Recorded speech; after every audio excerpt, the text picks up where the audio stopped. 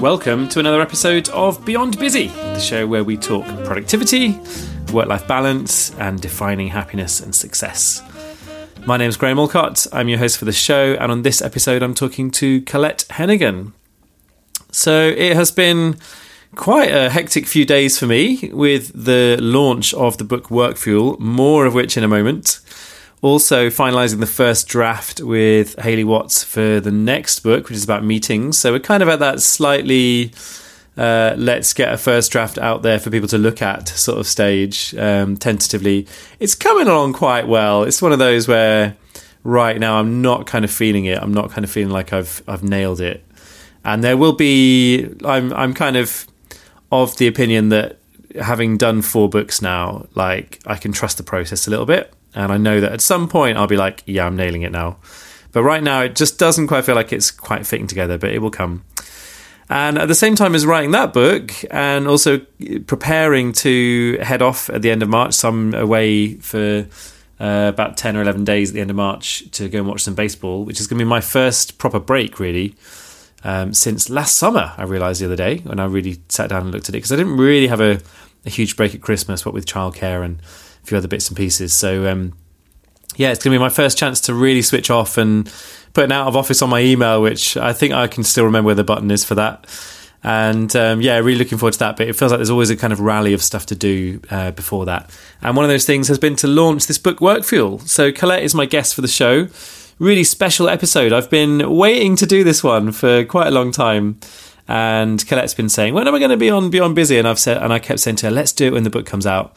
And coincidentally, this conversation is also available on Colette's new podcast, which is also called Work Fuel. So you can find that if you want to do a little search in your podcast app of choice for Work Fuel, then you'll find Colette's podcast on there. The first episode is just the same as this one, basically, so you don't need to listen to both. It's going to be the same conversation.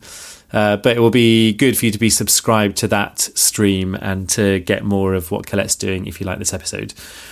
So this is a conversation where we're talking about the book. We talk about how the book came about. I tell my story of how Colette has really changed my life in terms of nutrition, and I'm not even saying that lightly. Just made a phenomenal difference to the level of energy that I have and the way that I think about food, and just my whole lifestyle really has changed a lot since working with Colette. So you're going to hear a bit more about how that happened, the background to all of that, what it was like working with me on a book, and quite a lot of other stuff. So let's get into it. This is the conversation with myself and Colette Heneghan. So grab yourself, I was going to say grab yourself a coffee, grab yourself a decaf coffee and some blueberries and some overnight oats if you've got them and all that kind of stuff. And let's celebrate the launch of our book, Work Fuel. Here we go. Okay, we are live. It's Graham Alcott and Colette Heneghan. And we're hanging out really to celebrate the launch of our book, Work Fuel, which is very exciting. It feels like a fitting moment to do that as we're recording this with my front room full of boxes of the book using my author discount, ready to go out to lots of friends and contacts and things like that. So it feels like we've got this this lovely product that we've created that is sat here poised to go out into the world as it is right now as you're listening to this. Absolutely. Really exciting time to have the physical book and be so close to lift off. So yeah, it's great. So it's been a fun project and a really rewarding one, and it's taken quite a long time to come to fruition. And I'm sure we'll talk about that a little bit further down the track in this conversation as well. But it pretty feels like a good place to start would be how we both got into the whole thinking about food and nutrition and how that can power our productivity. Mm-hmm. And I sort of come into the story a little bit later. So let's start with your own story, Colette. So how did you first start thinking about the food that we eat and how it affects our work? Yeah, I think this is a great opportunity to just kind of introduce this at this point. So yeah, I mean, my journey started probably around 10 years ago, maybe a bit more. And at that point, I was working for a large global telecoms company, working in the sales arena, managing a team and demanding accounts within there. So demanding clients, big target, traveling a lot. And food was very much an afterthought. You know, it wasn't something that was anywhere near my agenda, let alone top of it. And, you know, I would literally run on days like, you know, having a fast breakfast, which is something generally from a packet, and just pouring it into a bowl, something along those lines. And that's if I had breakfast.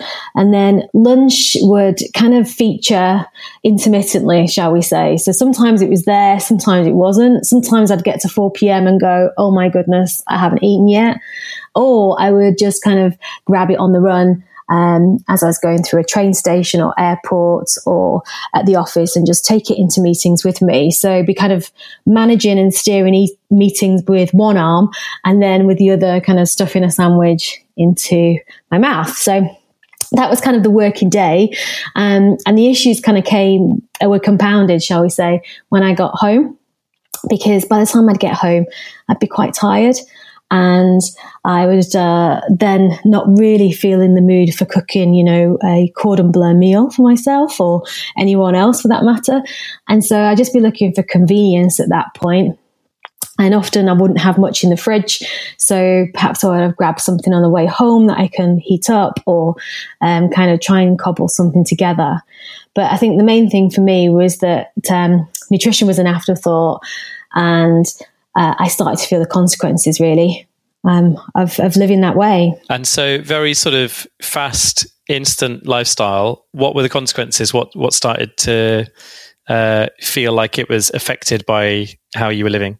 Yeah, so immediately I didn't make the link. You know, I didn't kind of think that, oh, the reason I can't concentrate on this task is because I haven't eaten for hours, or, you know, I've not actually had a glass of water today. I didn't make the link between the two things.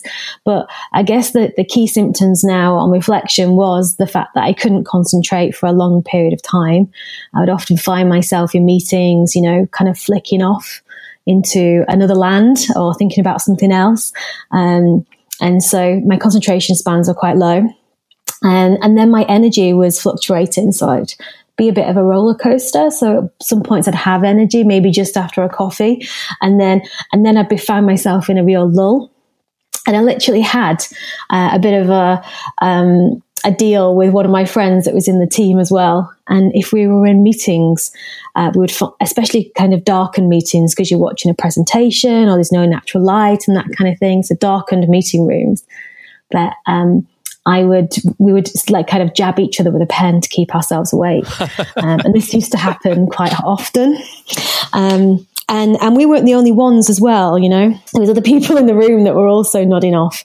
And so it was, you could see that other people were tired too, because it doesn't take a rocket scientist to work out, because people often look tired as well. So tiredness for me was one, and the other was this lack of concentration. And then the tiredness started to affect my social life. So I was kind of cancelling personal things in the evenings or weekends, just because I needed to recoup and rest.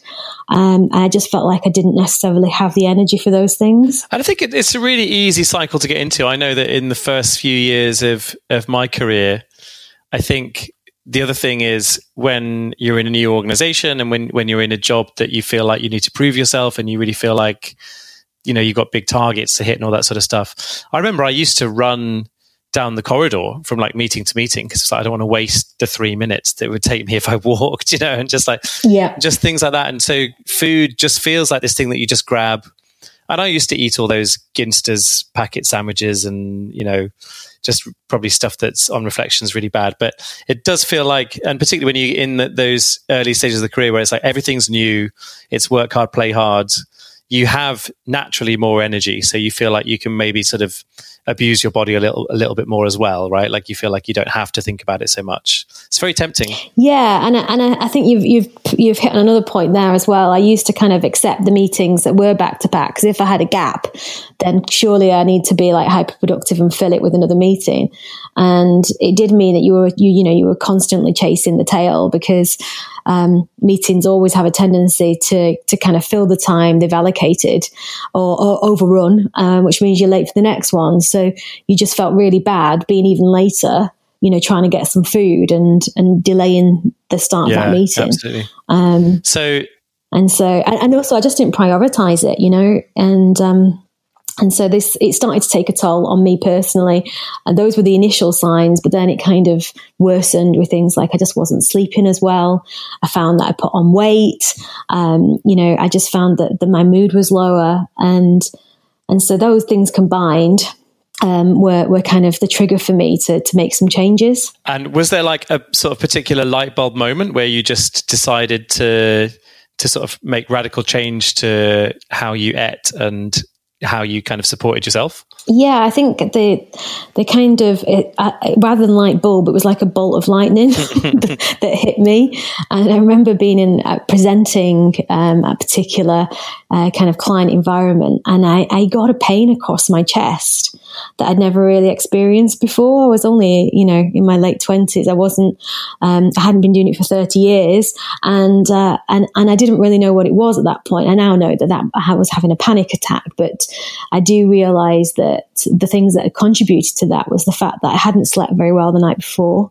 I'd been burning the candle literally at both ends, and I hadn't been eating well for weeks leading up to it. So I could blame it on that like high intense kind of environment, but actually it was all of the cumulative effect leading up to that moment that put me in that position.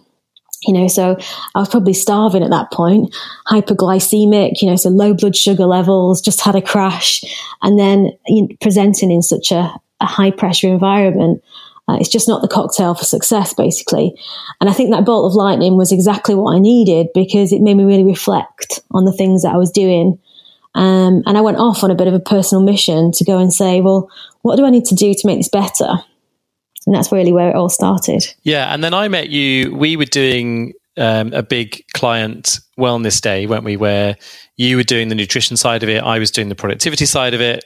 And we had a mutual friend, Rob Geraghty, who's actually been on my podcast before. And he had kind of, in the initial meeting, kind of introduced us and got us both into that project. I think it was like you and him were both working on it together, weren't you? And that's where we first met. So you, by that stage, were much more kind of walking the talk. You were eating really well. You were feeling much better. You'd had a bit of a kind of revolution within yourself, and were then teaching others how to go about doing this kind of stuff. Yeah, so I think that was our first kind of engagement together. But I did meet you at your book launch. So that was where I got the inspiration of potentially working together, because I felt that productivity had such a fit into the work that I was doing. Yeah, so like I say, long story short, I went off on a different direction and actually resigned from my role. And I went back to uni. So I retrained in this area of health, lifestyle, nutrition, another undergraduate qualification and a master's in it. And then at the point when you and I started to work together, I'd already set up my company, Optimum Living. And so, so we collaborated on that particular delivery for the client, which was great because it brought both of our kind of expertise together. And I think that's why we carried on. For sure. And so you've been doing this work for a number of years. And then I suppose the next part of the story was me phoning you up basically and saying, I need your help. I need more energy, and I think you can help fix me. And so then I started to become one of your mentees, really. So we kind of you did. I engaged you to coach me basically over a period of time to look at what I was eating and so on. So can you remember I think the first thing that we did around that was you asked me to fill in a food diary. What were your impressions of my food diary? Do you remember? Yeah, so I think that's quite an interesting question, actually. It was very kind of one-dimensional, and kind of I could have just used a handful of colours to colour it all in if I needed to. So it kind of like lacked adventure and diversity, and there was a lot of repetition in your initial food diary and a bit of kind of irregularity too. But I'd like to pose a question back to you actually before we get into that next step, that next kind of step that we took, and say, why did you engage me? What was it that there was a compelling moment and you thought, I actually want to work with Colette directly. Oh, sure. What was it? So I was going to come back and talk about this. I wasn't glossing over it. But so the thing for me was So obviously I'd been practicing what I preach around productivity for a number of years, and I felt like I was doing everything right, but I felt like I was still getting to the end of days and at, maybe sort of 3-4 p.m. feeling quite tired and just not feeling like I had the kind of stamina. And then I had a particular period of time where I basically got diagnosed with depression. I don't know how long really I'd had depression for. And I think I'm someone who definitely suffers through the winter months. I'm very sensitive, I think, to vitamin D. I've never had it diagnosed as seasonal affective disorder, but I think I have that. So in the summer months, I feel like I've got more energy. In the winter months, I feel very, very sluggish. And I could have, a few years ago, I was having periods where there'd be several days in a month where I might get out of bed and just think, no, not today. And, just be very low and very, very low on energy and kind of slumping around the house and that kind of thing. So it was a big problem for me, and I got diagnosed with depression. I was on antidepressants, and then I'd taken a decision. I'd gone away to Goa, which I quite often would do in the winter months, and I'd sort of taken this decision. I was doing yoga every day. I was exercising. I was eating well, and it was like, right, I'm going to throw everything I can at this in order to sort of beat this depression and to come off the medication that I was on and all that sort of thing. So that was probably for me the big light bulb moment, or lightning bolts probably is more of a fair description of that one too. And just kind of reaching out to you and saying, hey, help. Yeah. So that was the moment, because you kind of had some respite, I guess, from how you were feeling whilst being on holiday and having that break in Goa. And I remember us having a conversation but how do we do this in real life? Yeah. How do I continue this? So we started off, and I said, well, I need to know where you're at now. So we obviously did like a proper first consultation, try and find out all of that gritty detail. And then you filled in that lovely food diary for me, which I still have. Yeah. I don't think I have it. Treasured. It's a printout in my office. No, it's not. Framed. What not to do. Yeah. No, absolutely. So I think that's kind of where it started for us, working together. And then from there, we kind of built a way of working and for me to support you. Do you want to tell us a little bit about how we did that? Yeah. So, I mean, the main bit that I found very helpful, we did some Skype calls around this, but the main crux of it, I guess, was me taking photos of every meal and then sending them to you on WhatsApp. And I think I was quite skeptical when we first thought of that as a sort of coaching model, but I think it had a couple of really nice effects. The first was it made me really mindful of, okay, if I'm going to have another 2 glasses of wine this evening, then I have to send photos of those to Colette. And there's a kind of natural sort of accountability that develops out of that, which definitely just reinforced the good habits and helped to sort of cut out some of the bad ones.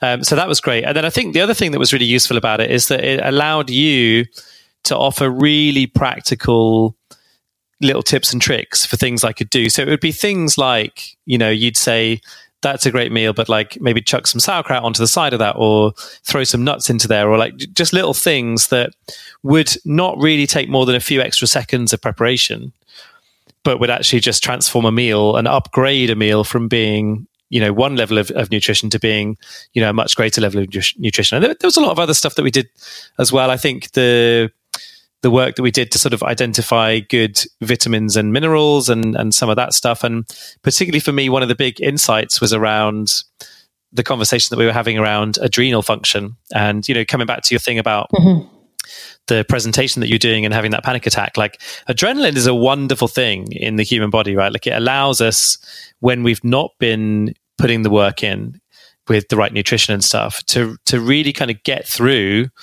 the pressured situations feeling really alert and on form. But of course, the consequence of that is that you have that adrenal crash. And I think you'd really recognize that for me, that was something that's happening a lot.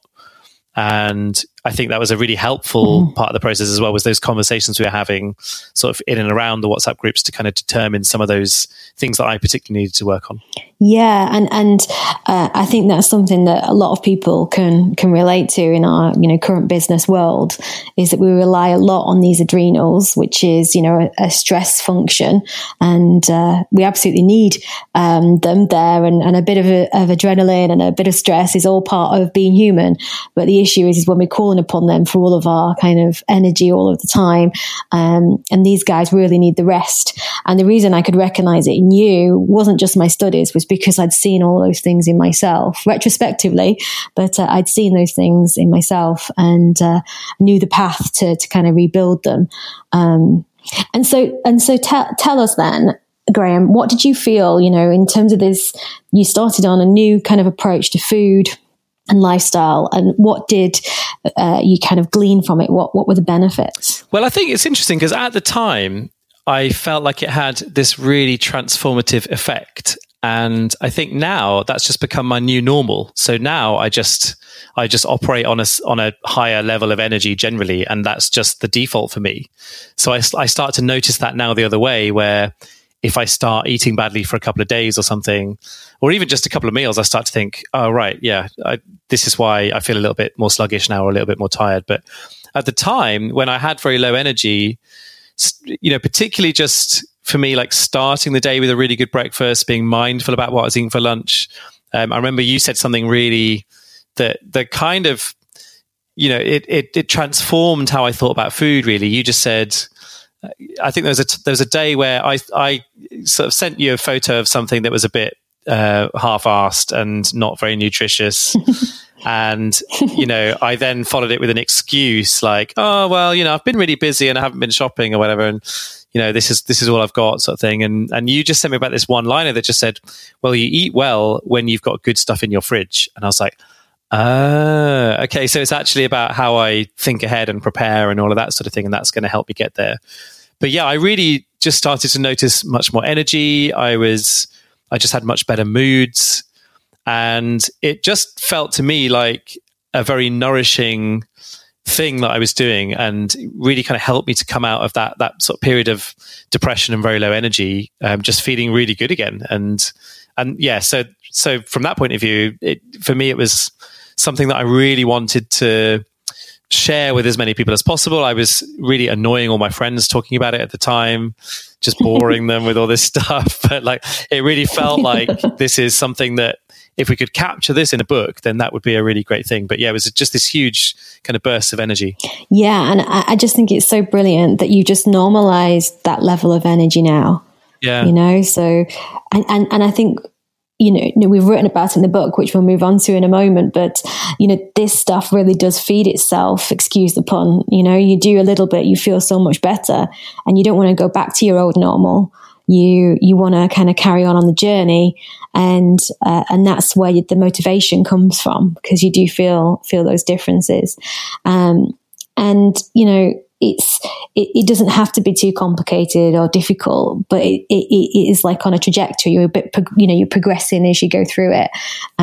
But it's always like a small thing that you can do today. And I think that's what we focused on at the start, was let's just do 3 things for the next 2 weeks. And these are the things that you can do. So it's kind of about breaking them down and making it much more kind of evolutionary, rather than this transformational kind of completely change your life in 12 hours kind of approach. For sure. And I think, we talked about this in the book. So in the book, we have the 9 essentials of the work fuel way. And one of them is about consistency being something to value over the idea of intensity. And I think that really resonated with me, just in the way you were coaching me as well, because I think it can be very easy to jump into, whether it's Slimming World or a ketone diet or paleo or 5-2 or whatever, and to have this very big sort of transformative, sort of reaction, which is to sort of jump both feet into what can often be quite an unsustainable lifestyle, right? Like, it's really hard to keep up a fasting diet or a ketone diet or whatever. It is. And so I think the way you explained it to me was, actually, if you just consistently eat really well, then the great thing about that is you can have a meal where you don't necessarily eat something that's healthy, or you can skip a meal here and there, or like things can happen that actually will not be the end of the world if you're just generally and consistently eating good stuff. And you can have a chocolate bar occasionally, right? And you can kind of have some of the stuff that you really like. It's not about being a martyr around these things, or being too Puritan about it either. Yeah, absolutely. The tortoise beat the hare, as we say. There's these small things that you can tweak, and they don't take a massive investment, because one of the biggest barriers to the work that I do is people just say, I don't have time. Yeah. I just don't have time for that. And I think kind of what we try to demonstrate by working together and bringing your productivity skills and, the kind of common sense approach from my kind of nutrition understanding was just really that you don't need loads of time.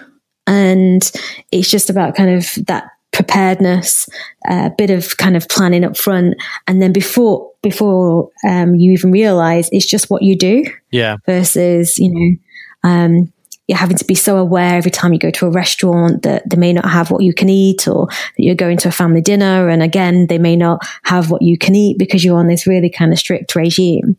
So there's definitely things that we can be doing that are very small but have such sustainable and long-lasting effect. So let's talk about ninja preparedness a little bit then, because I think, please, yeah, that'd be great. That was probably one of the conversations that we were having where it became very clear that there was such an overlap between what you were doing and Productivity Ninja, and it just kind of felt like, all these themes are kind of similar. So just as an example right now is I cooked a veggie curry last night, and I have Nextovers. Nice. So in my fridge to have for lunch is the Nextovers from that. I'd never heard of Nextovers before. Do you want to just briefly explain what that is for anyone who hasn't quite got the pun? Yeah, absolutely. So it's basically being more strategic about leftovers. So leftovers kind of just happen if you just don't finish the end of a dish or something that you've made. Whereas Nextovers, you say, right, okay, how many carrots can I bother cutting in order to make this dish even more padded out so I can have another 3 meals afterwards? And not just carrots, but obviously mushrooms or some extra piece of fish that you could maybe throw in the oven at the same time, or a sweet potato. But just thinking about kind of, what's the next meal that's coming up? What's next? As you're chopping, because you've already got the chopping board out by that point, and the knife and the stuff out of the fridge that you can just wash en masse and chop up and throw in a big pan. The other one that I really liked that you taught me is like if you're putting like a fish pie on one shelf of the oven or whatever, so you've got a whole shelf of the oven that's got nothing cooking on it. So you taught me the thing about just like cut up a butternut squash and put it in a tray and then put some oil on it. And then you can then use that to throw into salads and to kind of have as little kind of half portions of stuff for the rest of the week. And to me, like the geeky efficiency head part of me loves the idea that like, okay, if I'm going to pay to heat up the oven, I may as well get full value out of that, right? So I just get this real kind of like, little geeky buzz out of doing that kind of thing. But yeah, like it's this whole thing of, if you're going to put the effort in, then you may as well, with any meal, you may as well make 6 portions or 8 portions rather than 1 or 2. And then, you can bag those up and you've got, really nice, simple meals that take a few minutes to just like whack in the oven or whack in a pan or whatever. And kind of defrost them later. Yeah, that's it. And that little trick of the butternut squash could easily be a sweet potato, a courgette, an aubergine, and you don't even need to chop these up. Yeah, I'm talking about putting whole foods in. So, because obviously once they're cooked, they're very easily just to chop. And again, like you say, throw into a salad or even blend the next day with some stock and you've got a veggie soup and you suddenly seem like you're brilliant at this stuff. But actually, it's just all about that forethought, like future gifts to ourselves, as we kind of put it. So if you're coming home late and you've got a fresh soup in the fridge to go, or a chili that you made last night, oh my goodness, that is absolutely like the best feeling. You're tired and there's just like no chance that you're going to bother getting the chopping board out, but you just need to throw something in a pan and it tastes really good. And it's just going to like top off that day, in a much better way than what you would have done if you wouldn't have created that for yourself. Absolutely. And for people listening to this who are, maybe on the move quite a lot, sort of not cooking at home, but relying on hotel food and restaurant food and that sort of, and the Marks and Spencers and sort of Tesco sandwich shops and stuff. What would you give them as advice around preparedness? How can they make some of those meals better just with a bit more extra sort of strategic thinking around it? Yeah, so this is like moving away from, you don't have to be perfect with these things. So even if you've, bought something, you've put it in the oven out of a box, and you could buy a box of tomatoes and then just chop a few and put it on the side, that's an upgrade. Maybe you could buy a bag of greens, salad greens, and you could just empty the bag out and put your box dish on top of it. And it's just like the small things like that.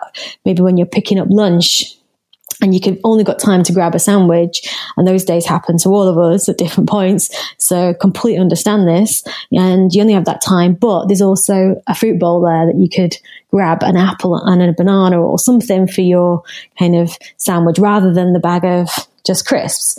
And so you just start to bolster your diet just by doing small upgrades like that. And making it simple for yourself. So wherever you are, you can start today. My favorite one as well, which is in the book, is so now whenever I fly, thanks to you, I always have at least one avocado in my hand luggage and probably a bag of nuts as well.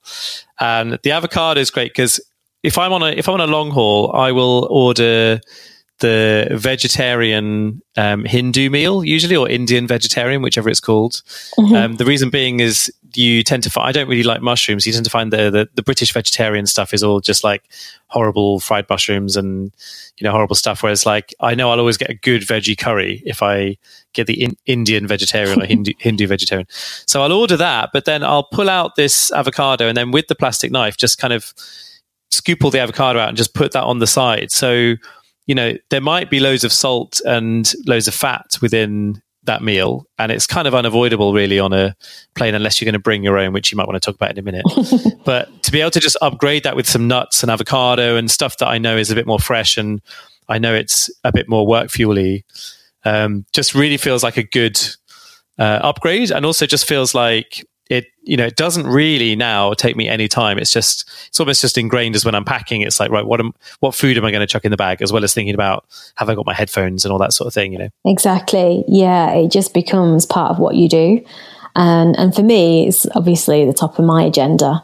But I love that you travel with your avocado, just like I do, get it out in my tray and chop it up into whatever I've been given, whatever meal. And I always try order a special meal too. That's a very simple hack, shall we say, of the airlines. You usually get something better. When you do that. Although you don't often eat the plain food, do you? You quite often just have your own complete meal, don't you? Yeah, I tend to take more than just an avocado. So I always take some chopped crudités, just like carrots, celery, cucumbers, maybe some hummus to go on top of those, the avocados, some little packet of oat cakes, some fresh fruit, an empty water bottle that I can then fill up at different points, just after going through security, a big one. So I've got lots of fluid on the flight. And that's when I can, so yeah. I do a lot of business trips, and sometimes I'm not starting from home. So then it's a different story, but still the water bottle's with me. I would have tried to steal stuff for breakfast, I got really caught out a little while ago. I was going from the US to Canada, and I think I got 3 avocados for $1 or something somewhere in these little market stores you see in New York. So I got one of those, and then I think I'd eaten 1 or 2 of them. But basically, I got to the Canadian border, and there's the list of the stuff that you're not allowed, and it's like fresh fruit and vegetables and whatever. And I was like, oh no. And something just felt really painful about the idea of throwing this avocado away. But also, it also felt even more painful, the idea of breaking the law and being thrown in a jail cell and all the panic that you tell yourself. So I ended up having to throw this avocado just in a bin when I got to the border thing. And it just felt like just such a tragic thing to have to be doing. So I'm going to definitely... attached to this travel food. Yeah, well, it's just, I think you just think how much sort of care has been taken to grow that avocado and sort of put it in the supermarket and then for me to buy it. And, it feels like something that you shouldn't just waste. Like, I hate wasting food generally, but yeah, it just kind of felt like something that was really not a nice thing to have to be doing. But having learned that lesson now, I think I'll be much better prepared for that. Yeah, I think I've probably broken the law a few times by that. The other one is I had a big bag of nuts and it had to, I think maybe this is why I did that with the avocado, is the time before I had a big bag of nuts and I did declare it. And then I had to wait around for so long while they put my whole bag through a whole nother thing. Just for the sake of this little bag of nuts. And I was like, oh, for goodness sake, So I think maybe that had influenced Avocado Gate as well. Yeah, I'd say so. Yeah, you didn't want to repeat of that. Yeah. So it's, next time, eat them before you get to that point. Is the Yeah. Well, I'd done pretty well. I'd eaten, I think, 2 out of 3, but it was just the last one. So let's talk about the book. So this is my first time co-authoring a book. And your first time writing a book. So indeed. How was it for you?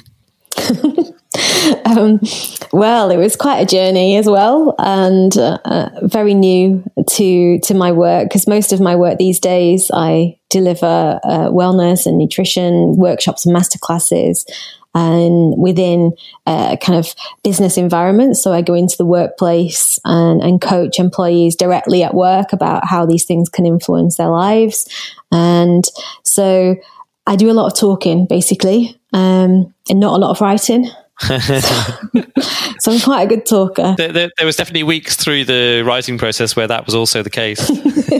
So true. Yeah, thanks for that. So what I actually ended up doing was talking into my phone about what I'd like to write about, and then playing it back to myself and writing it. So that was part of my transition phase into being able to put into words the work that I was doing on a day-to-day basis. I even actually recorded a whole workshop that I delivered. So I had the things that I was saying and the kind of questions that were being asked.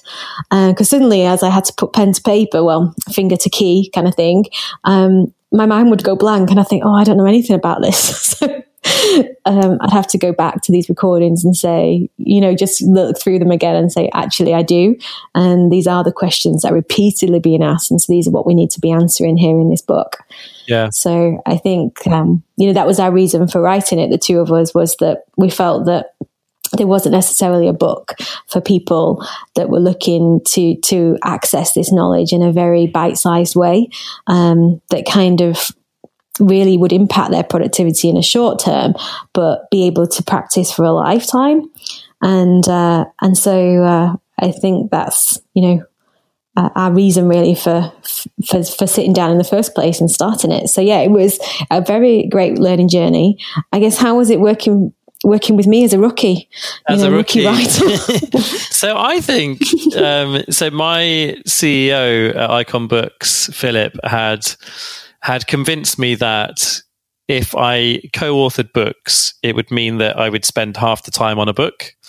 And, I think he had this idea of, well, if we can get Graham co-authoring books, then we'll get more output from Graham and therefore we will make more money. I think that was his thought process. That was certainly his persuasion process with me to sign a 4-book deal at the time. But I think for me, it ended up probably taking twice the time. And that's not at all a sort of indictment on you. I think it just meant that every time we wanted to make changes to something, or we wanted to make something happen, then we had to kind of talk about that between the three of us. So me and you and Ellen, our editor. And likewise, if one person's working on a chapter, they have to work on it, then the other person has to read it. And so it just feel like there is more time, stop-start, isn't it? More collectively all going into that process, probably from Ellen. I don't know if Ellen would say the same, our editor, but maybe she would. Although having said that, the other thing that I would say is that I think it would be an even more laborious process if we spent a lot of time disagreeing, which we just didn't at all. I think it was a very simple process in terms of how aligned we were. Quite miraculous, really. Yeah, I don't think there was anything really where there was kind of huge sort of heated disagreement. I think the other thing we set out quite clearly at the beginning was this idea that we have a veto rule. So basically, if either of us comes across something that we don't think should make the book, then we have the right to veto it, and we'll only put stuff in the book that we're both happy with. And I think that's a rule that I first came across from Ricky Gervais and Stephen Merchant's interviews around The Office. I remember hearing Stephen Merchant talking about that and thinking, oh, that's really smart, because it just takes away that sort of conflict of ideas and stuff. Yeah, and the emotion that comes with that, because you can hang on to that for a long time. And I think we had probably a few of those. And we probably used it. Yeah, we used it once or twice. Definitely. It wasn't many, but there was a few where that came up. Yeah. One was about microwaves. Do you remember that? So my thing was, well, microwaves are a thing that I use, and it feels like, I try not to use them too much, and I don't ever buy sort of microwave meals, but I'll use them to like heat up porridge or something. Whereas you're like very anti-microwave. And my argument was, well, busy people, they're going to use microwaves. Can't we just help them? And you didn't think that was the right kind of thing to promote. No. And because of the veto rule, it was like, okay, that's cool.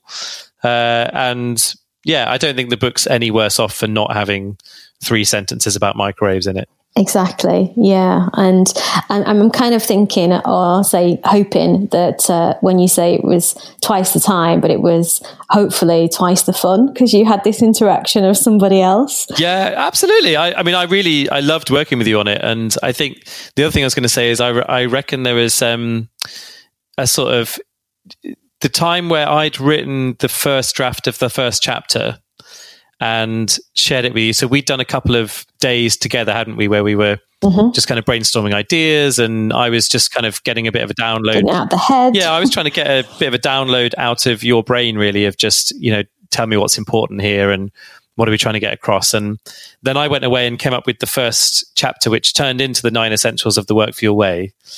And I remember you maybe you WhatsApp voiced messaged me afterwards and said, oh man, this really captures it. And I was so excited that what we'd got there, really kind of made sense, and you were excited about it. And that for me was quite a big moment, because I think it allowed us to really nail the rest of the structure and kind of hang everything else on the right hooks off the back of that, if that makes sense. Yeah, definitely. I think that was like pivotal to getting the motivation going for both of us, because you really distilled down all of my talking. We spent a whole day and I chatted a lot, and you were just kind of, let's bring it back to that first point again, Colette. So, can we just go through that? So why would that be important? And I was like, oh, well, and I go down all of these different rabbit holes as I do, and I'm talking about things that I'm passionate about. You go, okay, let's move on from that one now. Okay, that's finished, Colette. And I think that was one of my catchphrases, wasn't it? When on the calls, it was just like, that's a rabbit hole. Yeah, so we're going to move on from that now, and I think we had quite a lot at that time in terms of we got it down to the 9 essentials, which is what you encapsulated, but we had a number of points, and what we actually really felt was that they could be pulled together because some were similar and that kind of thing. So it was just a really great process to go through. And I think, for anyone co-authoring a book, spending those days together, starting with a blank sheet of paper, it really was the way to do it. Were you very daunted by the idea of the blank page at the beginning? I think it was more that I was doing all of the clever procrastination things and going down the rabbit holes a lot. So I'd think about a point I wanted to make, but then I'd think, oh no, I need to substantiate that. And so I'd go straight to like clinical papers, Googling them or going into some of the reference sites that I have and trying to find them on, say, for example, hydration. And then I'd spend a whole day on it. And then I'd go, I haven't written anything yet.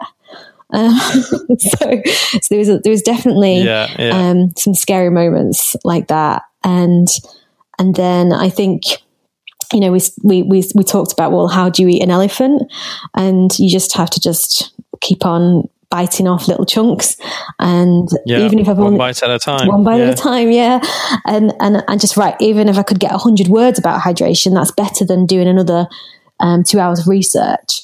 And that mentality started to build. We were talking about the 9 essentials of the Work for Your Way. Do we just want to run through them really quickly? Yeah, absolutely. Because that might be a good way just for people listening to this to just get really quick tips and tricks that obviously we'll expand on those more in the book. But if you are too busy to read the book right now, then here's some stuff that will help. Absolutely. Yeah. Yeah. So the first one's be a fuelie.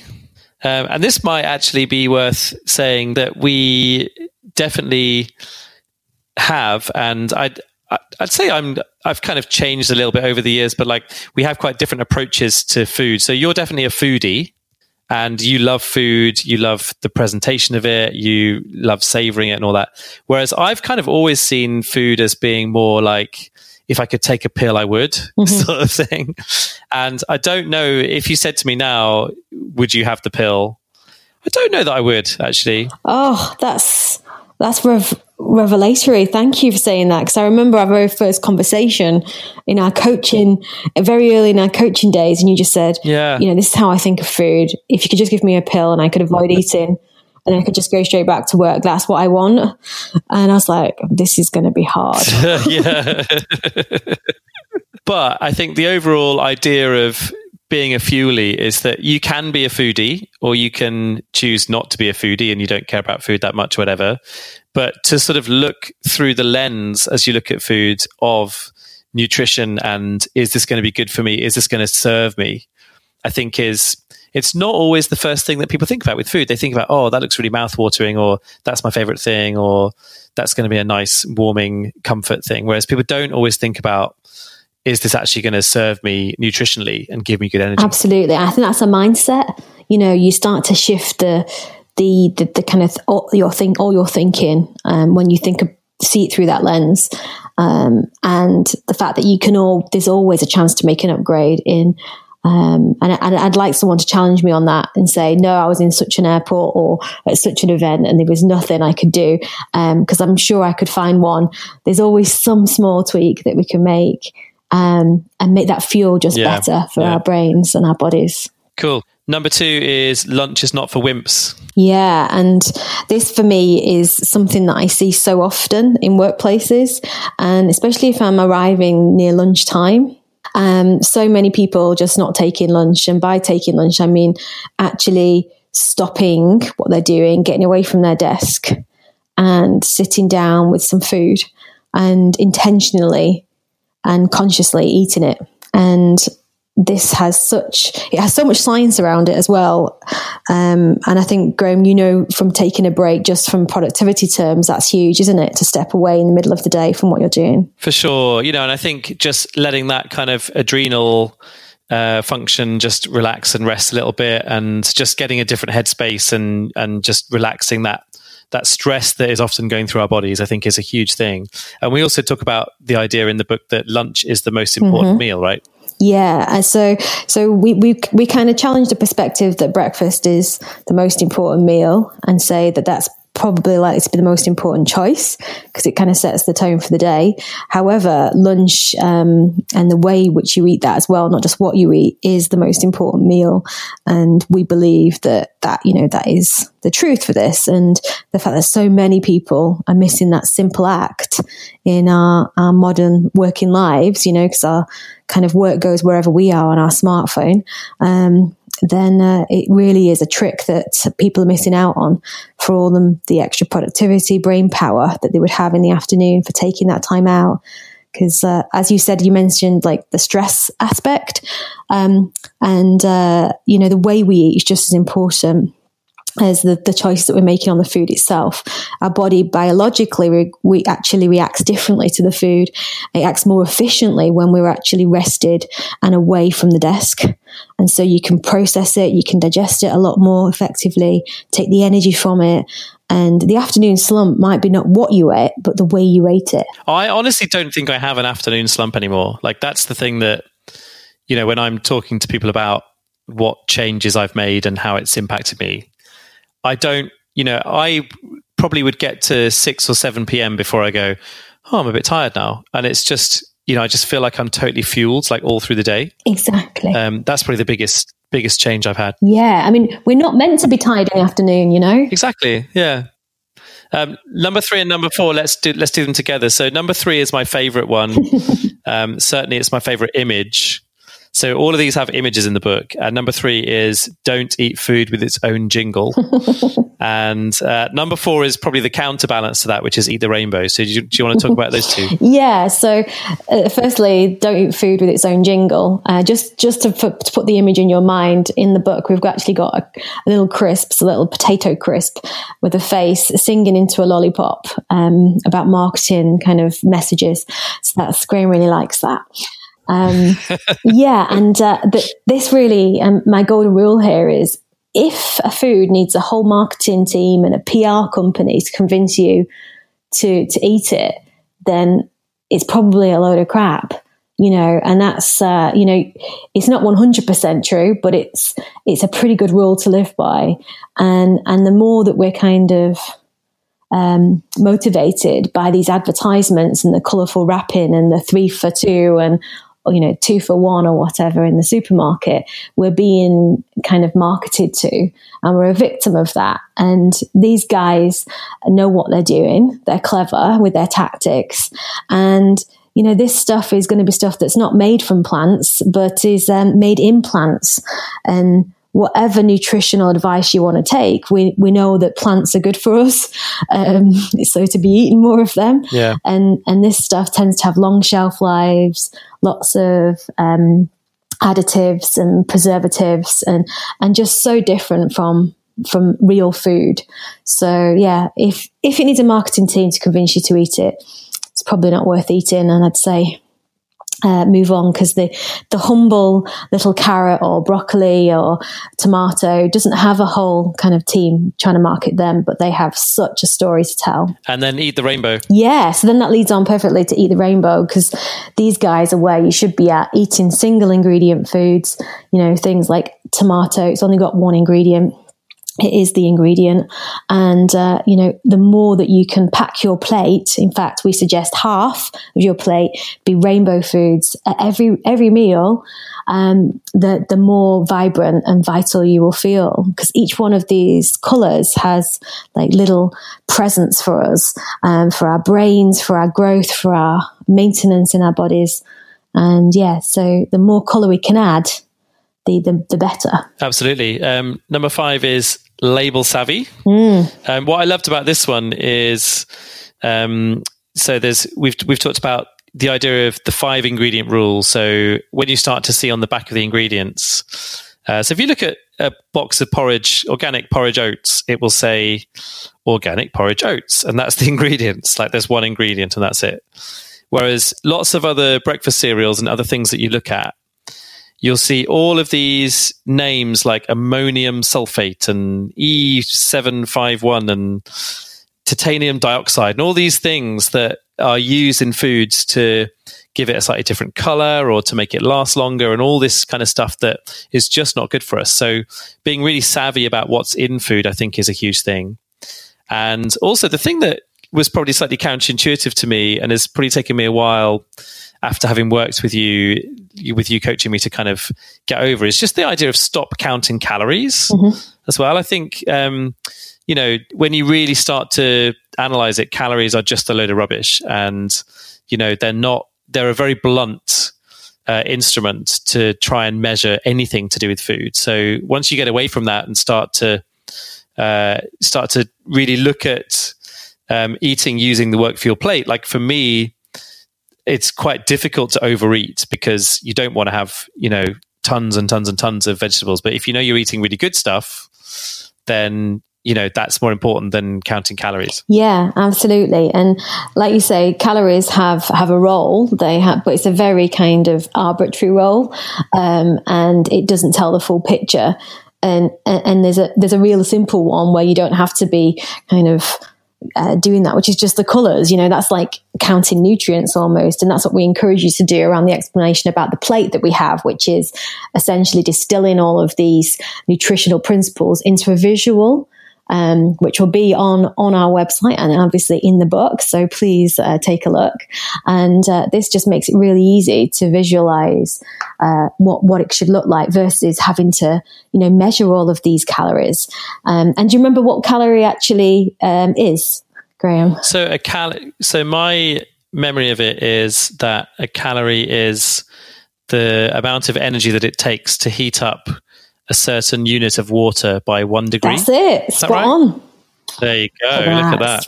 A-star student. This is where I'm going to really struggle in all of the media for this book, because my brain does not retain like statistics and, you know, really solid piece of information like that. I'm bad enough with the Productivity Ninja book, which I've been talking about for 5 years, right?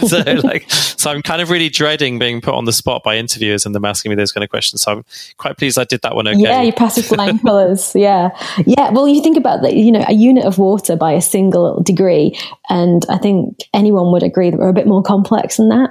So we need to be a bit more clever and savvy than that. So so stop counting calories was definitely a key ethos within being label savvy. I guess the next two we've kind of done, right? So ninja preparedness we've talked about, and we've talked a bit about choosing consistency over intensity and not going for the sort of fad diets and the flashy stuff, but just doing the simple things consistently and well. Yeah, and the ninja prepare, just to remind anyone, is just that kind of, you eat good food if you have good food in your fridge, you know, and not be spending our willpower at home. So if you've got good stuff there, you're going to eat it equally. Both Graham and I know that if we've got biscuits in the cupboard, we're going to eat that too.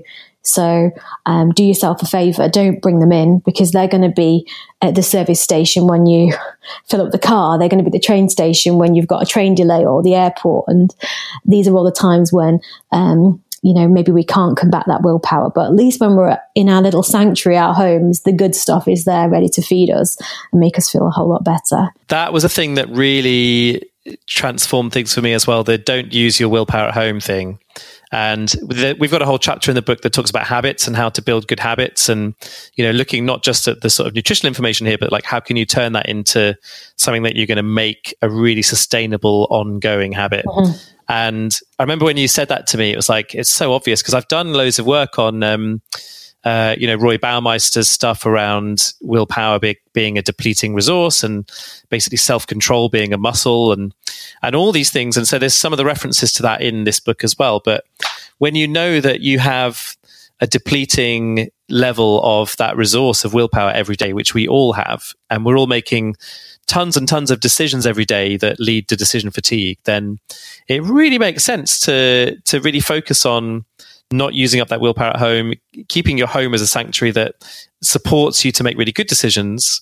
And also, if you do have bad stuff at home, then, you know, don't have it in the path of least resistance. So don't have the biscuits right next to where you make a cup of tea, for example. Like, really thinking about just how you support those kind of almost unconscious choices and just habitual you know, sort of movements towards the cupboard just because you happen to be there making a cup of tea, and all those kind of things. The non-deliberate acts, yeah, absolutely. And I think this transpires into business too. And it's like the kind of Obama thing where he had just one suit that he bought kind of 10 of, or, you know, and the same shirt and a few ties that he just kind of every single morning would not have to make a choice about what he's wearing. And I think also Mark Zuckerberg of Facebook does the same thing. He just wears the same white t-shirt and same jeans, because we've got so many decisions to make all day that it's just kind of about simplifying some of the things that you have to do each day. And obviously we have to eat every morning. We have to eat when we come in from work. And so how can we kind of make that easier for ourselves? Yeah. So Steve Jobs did that as well. And I found out recently, it actually goes back to Einstein was one of the first people that did this, where he would only have the same kind of jeans and the same kind of shirts and all this stuff. And someone asked him, you know, is it not boring to just have all the same things in your wardrobe rather than having, you know, different stuff to choose from? And why do you do that? And he said, I do this because I want to avoid option paralysis. I just love that phrase, option paralysis. Yeah, really cool. And there is a bit of that, isn't there, with food as well? So. For sure. Okay, so we've got two more. Think Nutriful before beautiful. Yeah, and the kind of meaning behind that is that your food is your fuel, and we all need to eat. That's, you know, goes without saying, and it doesn't need to be on Instagram. So it doesn't need to be on Instagram. You're not always competing for the best looking meal competition, you know. And sometimes I think the best nutrition can be quite messy. And I talk about in that sort of little bit of the chapter about sometimes I make veggie curries that just look disgusting, like they look a bit brown or whatever. But it's just food that I'm eating, and it doesn't need to be on Instagram, and it's giving me massive bang for my buck nutrition. And I would much rather have, more veggies in there, more good ingredients in there. I throw things like flaxseed into curries and stuff like that. And it's just like, I'd rather have, really strong nutrition than it look amazing. Mm-hmm. And I think you said to me that after, the sort of later images that I would send you on WhatsApp when you were coaching me, I was spending more time and attention on presentation than I was at the beginning. And so you kind of felt like I was starting to sort of recognize that presentation as well. But at the same time, it's not vital every meal, right? Exactly. Yeah. It doesn't have to be your starting point. And it did. I still have all the photographs from those original, WhatsApps that we had, which showed the building of them. Yeah. And so I remember like the first page, the first few pictures were just kind of, it was thrown on the plate. And then as it kind of evolved, it was kind of placed more, and maybe the colors were separated out. So you got even more of a hit. And I was thinking, oh, I see what's going on. Nice. Yes, but that doesn't have to be our starting point. And that may come, it may not, but ultimately your slightly smashed up avocado, because you couldn't get it out of the skin on your salad, is going to be just as nutritious as the perfectly sliced one that, God knows how they create these pieces of artwork out of an avocado on Instagram. It's going to just taste the same.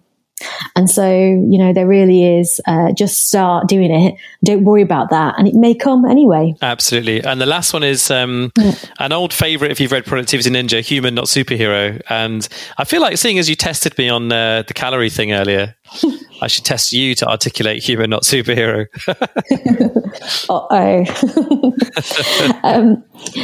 So yeah, I think we are all humans, but we maybe have the potential to appear like superhumans if we're doing some of this stuff.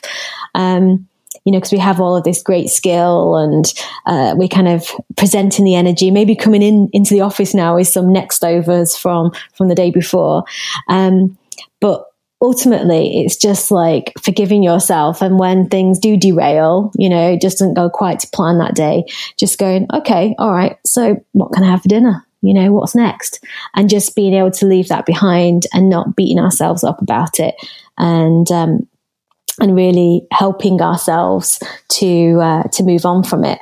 And the other thing about Human Not Superhero is kind of coming down to this internal battle that we sometimes face, where we have an angel on one shoulder, I think you said, and a devil on the other. Yeah. And you said you see it as like the lazy scatterbrained you and the clever motivated you. Exactly. Yeah. And they're both you. And, just being able to recognize that and giving yourself, employing some of these points we've made are going to help that scatterbrain put one. Because the clever motivated one's got it down pat already. But, there's also another side of all of us, which is that lazy scatterbrain one, that we can just help along the way and keep within the lines, or, at least on the right lines, when we are tired and don't have the willpower. Does that sum it up? Yeah, absolutely. Yeah, well done. And I think with the lazy scatterbrained you versus the clever motivated you thing, I think, if I often look at it when I go down the supermarket aisle that has the biscuits, if I just keep walking, I feel like that's the clever motivated me making one decision once, and it saves the lazy scatterbrain me just having loads of biscuits in the fridge, in the cupboard, that I'm going to just consume over the next few days or whatever, right? So just that one decision once is often the knockout punch. Yeah. Whereas the lazy scatterbrained you is often the kind of bad habits that will just keep just jabbing away, and it'll win the battle if you don't really sort of take control every now and again. Yeah. So making the most of when you've got that clever motivated you going on. Yeah. We're just over the hour mark, Great. so we should probably wrap up. Absolutely, yes, yeah. So let's bring it to a close. And I think really just to say at the end of here is that the approach is an approach. It isn't a cookbook. It isn't a diet plan, but it is about, bringing more zest and vitality to your life by doing these small things every day. And I'm really excited about what it can bring to people, and will be so kind of delighted to kind of see people using this. Yeah. And just to add to that, I think it's, I think there's so much wisdom and advice packed into, what is the same price as 2 or 3 coffees, depending on where you live, basically. And so I think being able to access that, I'm just really excited about how accessible we're making that. And I think obviously I had the budget myself to be able to do one-to-one coaching with Colette, and maybe for a lot of people they can access a nutritionist, but for a lot of people who can't, I think it's really amazing to just get this into people's hands. And like you say, it's not a diet book, it's not a kind of one size fits all plan, but it's giving you the tools to make better decisions, be label savvy, and kind of change the way you think about food. So really excited to get it into people's hands. Yeah. And before we close, actually, I want to just ask you, just as a final comment, what is your one thing, your one thing that's like the biggest work fuel go-to for Graham that's made the difference, that you now just don't negotiate on, it's non-negotiable for you? Well, the big thing that's non-negotiable now, that I definitely would have been more flexible with in the past, is probably breakfast. And so starting the day by setting the scene and having a really good breakfast routine. For me, that was I could easily fly out the door and go to London on the train on an empty stomach before, and now I just don't. And a lot of my days are, eggs and toast or avocado on toast, and a lot of my days are porridge. I'm eating really good breakfast as well, but I think for me that's the most important thing is just starting the day, setting the scene in that kind of way, because I know that if I have a really good breakfast, I'm going to have a really good lunch and eat well the rest of the day too. Perfect. What about you? With the same question? Yeah. So again, being human, no nutritional knowledge can kind of combat that lazy, scatterbrained me. And so the thing for me is being prepared. And the mantra that I say to a lot of people, which I said to you, was if you eat good food, if you've got good food in the fridge, in the cupboard, on the shelf, in the fruit bowl, is one that I live by. And that's probably one of my guiding principles in everything that I do, because just like everybody else, I will eat that stuff if it's there and I'm feeling, that lazy scatterbrain tired me, and I will just go and eat it. Whereas if there's an apple with some peanut butter or a bag of walnuts, I'll eat those too. So, it just kind of helps keep me on the right road too. As nutritionists are human too. Absolutely. Well, it's been great hanging out, and just really excited to get this book into people's hands and all of that. Do you want to just give all the details of how they can find us and how they can find out more? Yeah, so obviously we have the Work Fuel podcast. This is our first episode.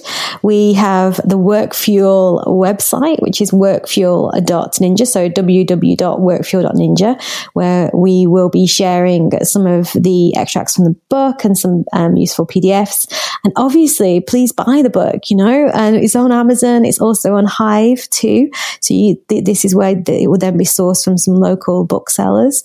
And we would love to hear from you. I mean, there's also an option to comment on this and give us your feedback too. Cool. And we're told and we're hoping that it will be in all good bookshops as well. So if you find a bookshop that it's not stocked in, then go and order it from there, because that tends to be the trigger that means they start ordering it in. But we're told you should be able to find it in any bookshop as well. Oh yeah, of course, yeah. The old-fashioned route. So yeah, please stop by workfuel.ninja and drop us some comments. There's also the next phase of Work Fuel that's going to be going on there. So you'll see that as it evolves, which is bringing Work Fuel to life into people's workplaces. And we're just starting our first few projects on that. So it's going to get even more interesting, Graham. Certainly is. Yes, it's been great hanging out, and let's make this a bestseller and get it onto the bestseller lists as soon as we can. Well, that's definitely the goal.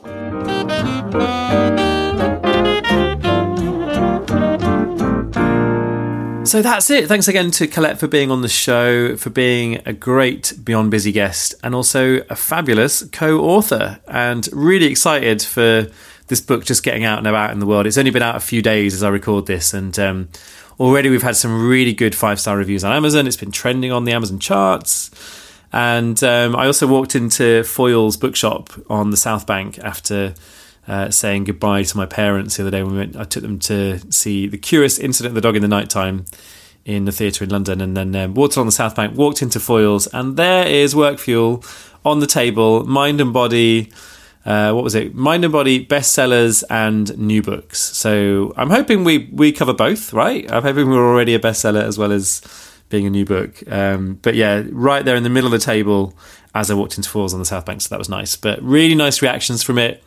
Had some lovely Instagram things and some really nice tweets and stuff. People really getting stuck into it, making a lot of changes. So all I can say is if you're at all interested or your attention and interest has been piqued by what you've just heard, go and buy a copy of Work Fuel right now. It's on Amazon, it's on Hive, it's in bookshops, and we'd love you to get a copy, change the way you think about your eating and you think about food, and then drop us a line and tell us what you've done. So we're on a mission.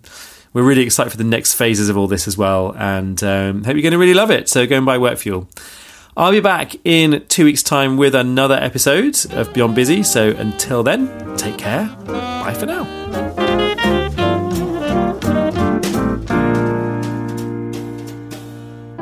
This podcast is produced by Podient. To find out more, visit podientproductions.com.